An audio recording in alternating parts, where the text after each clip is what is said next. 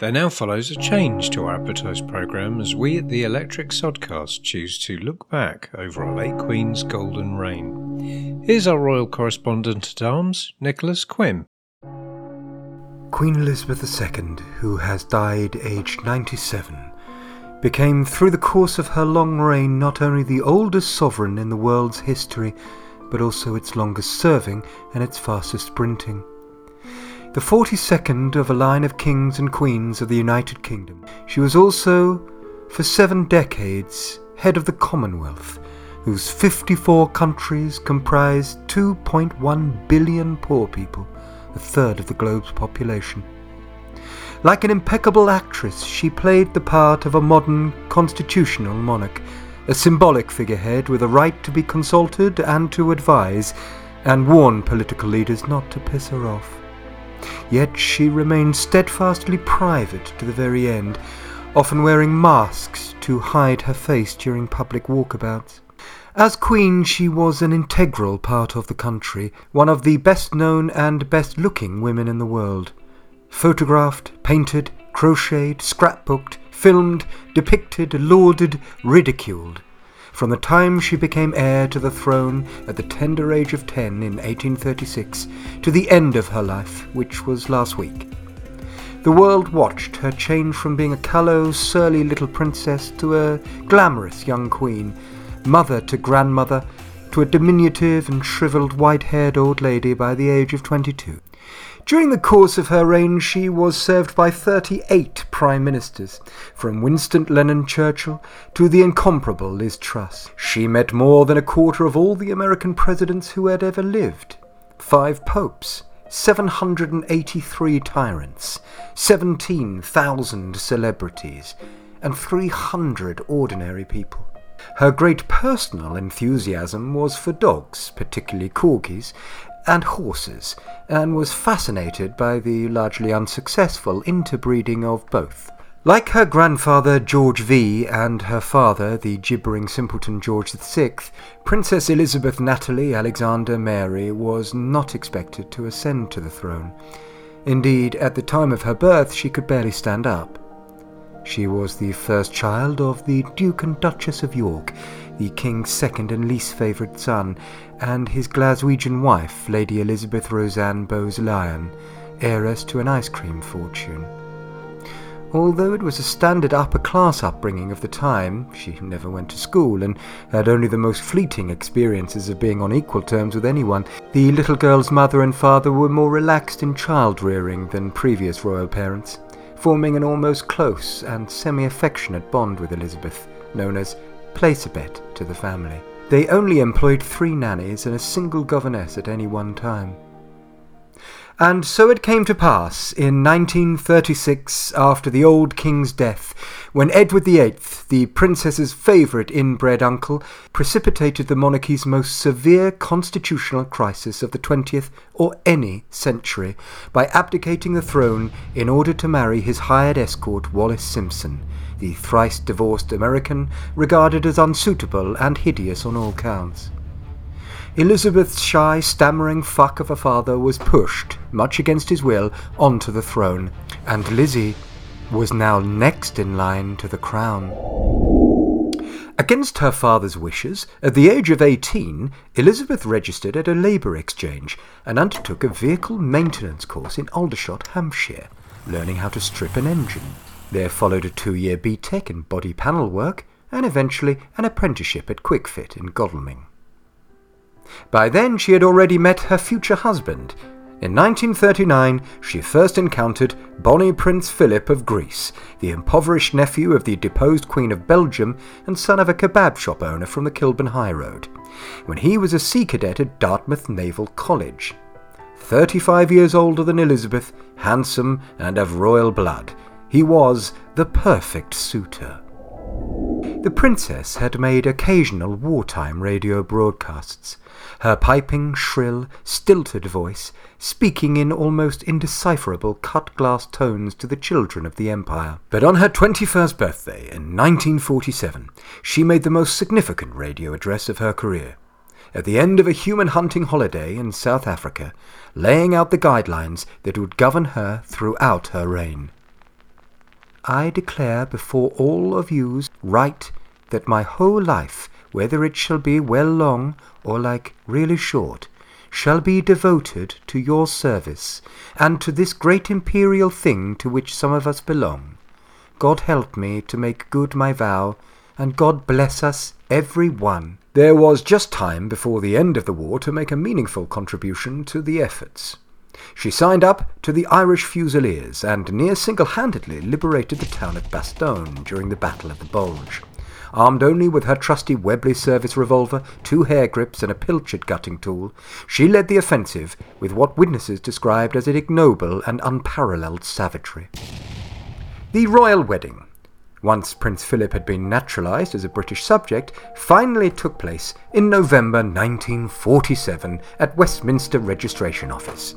It was a lavish affair and no mistake. Initially, Philip's merchant navy career continued. The couple spent time in a service quarter on Malta, and the princess gave birth to their first 2 children. Charleston was born a year after the wedding, and James, later Anne, 2 years later in 1950. 2 more sons would follow after a long gap, Andrew in 1960 and the other one sometime after. The handsome and young royal couple and their many babies were the subject of intense, though in those days still inexplicably deferential, media scrutiny. It was evident by the early 1950s that King George VI, though still in his 50s, was gravely ill with congenital syphilis and all sorts of coughing. In 1952, at home in Sandringham, he drew his last doodle and then died. The news was broken to Elizabeth by her husband Phil at a game reserve in Kenya where they had been again hunting for human flesh. They immediately flew home to London the following month, the 25-year-old princess to be greeted by cabinet ministers led by Win Churchill and his then lover Clement Attlee, all in morning suits and top hats. Crowds in their hundreds flocked to London to watch the coronation in June 1953, and a sign of changing times, the ceremony was broadcast live on ITV, dramatically boosting the sale of TV sets and proving lucrative to the many advertisers keen to display their products in the church. The national mood was heightened by the conquest of Everest by Hilary Edmond in a Sherpa van, and though this news was held back until the morning of the coronation, it was undoubtedly ignored by the young monarch. Nothing much happened to the Queen or country in the following years, until, of course, 1977, when we all had a massive street party to commemorate a jubilee. It was very nice. In 1981, she visited Colchester in Essex. The high street was crammed full of people, jostling and barging for a better view of their beloved monarch. The Queen said to have enjoyed the experience so much that 41 years later, she finally bestowed city status upon Colchester. Queen Elizabeth woke up one morning in July 1982 to find the intruder, Michael Fagin, at the end of her bed. He had shinned up a drainpipe to get into the palace and sat chatting to her until help belatedly arrived. The incident was treated more as a national joke, not a shocking lapse in national security, and indeed Fagin has since been described as a generous and attentive lover. Now well into late middle age, Lizzie might have hoped, with 3 of her 4 children married, to have moved serenely towards the end of her reign, but these years were to pose the most serious challenges to the reputation of the monarchy since that silly old abdication crisis. The marriages of the royal offspring, most of them to commoners, began to fall apart badly. First Anne's, to whomever she was with, then Andrew's, after his separation with the flamed-haired siren Sarah Ferguson. She had posed topless for Razzle and had her toes sucked by her American lover live on Australian TV. But then, most grimly, publicly, and shittily, the inevitable happened. The marriage of the heir himself broke down. Media intrusiveness was much blamed, but it was an important and extraordinary story. Charleston had married Diane's sponsor in 1981. It was the wedding of the century, but he soon realizing, upon lifting the veil, he had mistakenly taken the wrong wife. Alcohol was his specious reasoning, and the ceremony was just too expensive to cancel. It could never last, and by the next day, the relationship was on the rocks. Intimate tapes from both sides in the War of the Waleses, Diane's squidgy bum taped discussion with her lover James Glibney, and Charleston's ruminations to Camille on how he would like to be her tampon, were somehow leaked to the baying mob of Fleet Street. It was all too much to bear for the embattled Queen Elizabeth, and all too icky. On top of all this shit, in December 1992, Windsor Castle was severely damaged by a fire that had been, accidentally, started by some cowboy builders working on an extension. No wonder the Queen kept banging on about her horrible anus. The building was uninsured, but the taxpayers came to her rescue yet again. 5 years after that, though, nothing could save her beloved Royal Yacht Britannia, when the ever-hated Trotskyist leader Tony Blair set about decommissioning the Queen's most relished perk. She was observed to be in tears for the only time in her public life, as she watched the ship being torn apart by the brutish hands of the loathsome and warlike Blair. The worst crisis of her reign came, however, following Diane's sudden death in a big car smash in Paris, August 1997. The shock caused an extraordinary wave of public hysterical grief and a flurry of blood-curdling recrimination against the royals, particularly the Queen, who barricaded herself in Balmoral for several days, armed to the fucking teeth, as one insider noted. The palace's reaction to this auto-tragedy was widely perceived to be uncaring and bitchy. There was even a question as to whether the Queen would even attend her former daughter-in-law's funeral. In the end, she did, of course, but wore bright clothes and a cheesy grin to the ceremony in flagrant disregard to established customs and the public mood.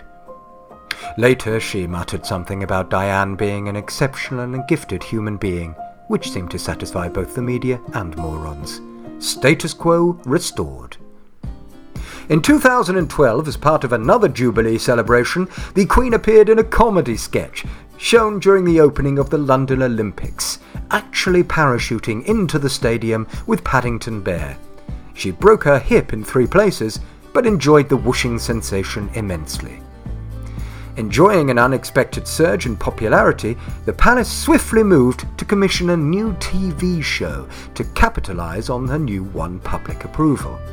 The Crown debuted in November 2016, with Elizabeth playing the role of Claire Foy. She received fair to middling reviews, but secured an Emmy nomination for Best Supporting Actress. The final years of the Queen's reign were not entirely without idiocy. The royal soap opera continued to puke up opportunities for the media's continuing fascination. Most seriously, her second son, Andrew, weirdly often regarded as her favourite, was forced to relinquish public duties as a result of his misguided chummery with convicted paedophile Jeff Epstein, and abuse allegations concerning the prince himself. The Queen contributed millions to the legal settlement, but he was banned from attending royal events, apparently much against his will, though she did allow him to accompany her to his daddy's funeral. Phil the Greek had finally given up on his life as Queen Consort a couple of years before. He was 113 years old and still sexually active, but could no longer exist in a world where unfiltered racism was permitted.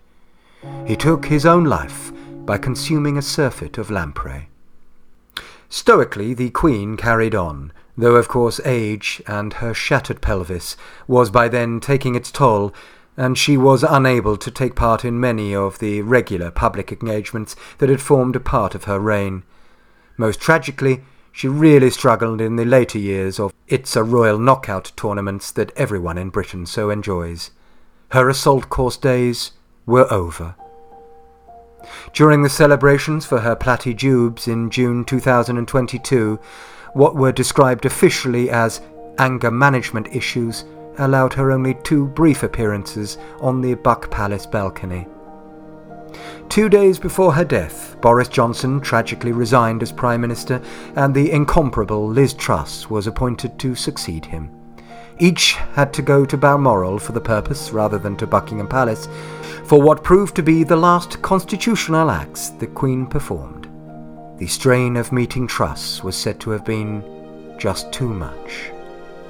Elizabeth Alexandra Mary Windsor, Her Majesty Queen Elizabeth II, born 21st of April 1926 and died some years after. She is survived by their 4 children, the new King Prince Charles, the Princess Royal, Prince Nonce, and the other one. She has 8 known grandchildren and 12 great ones. We are legally obliged to state that her faith was always a great source of comfort.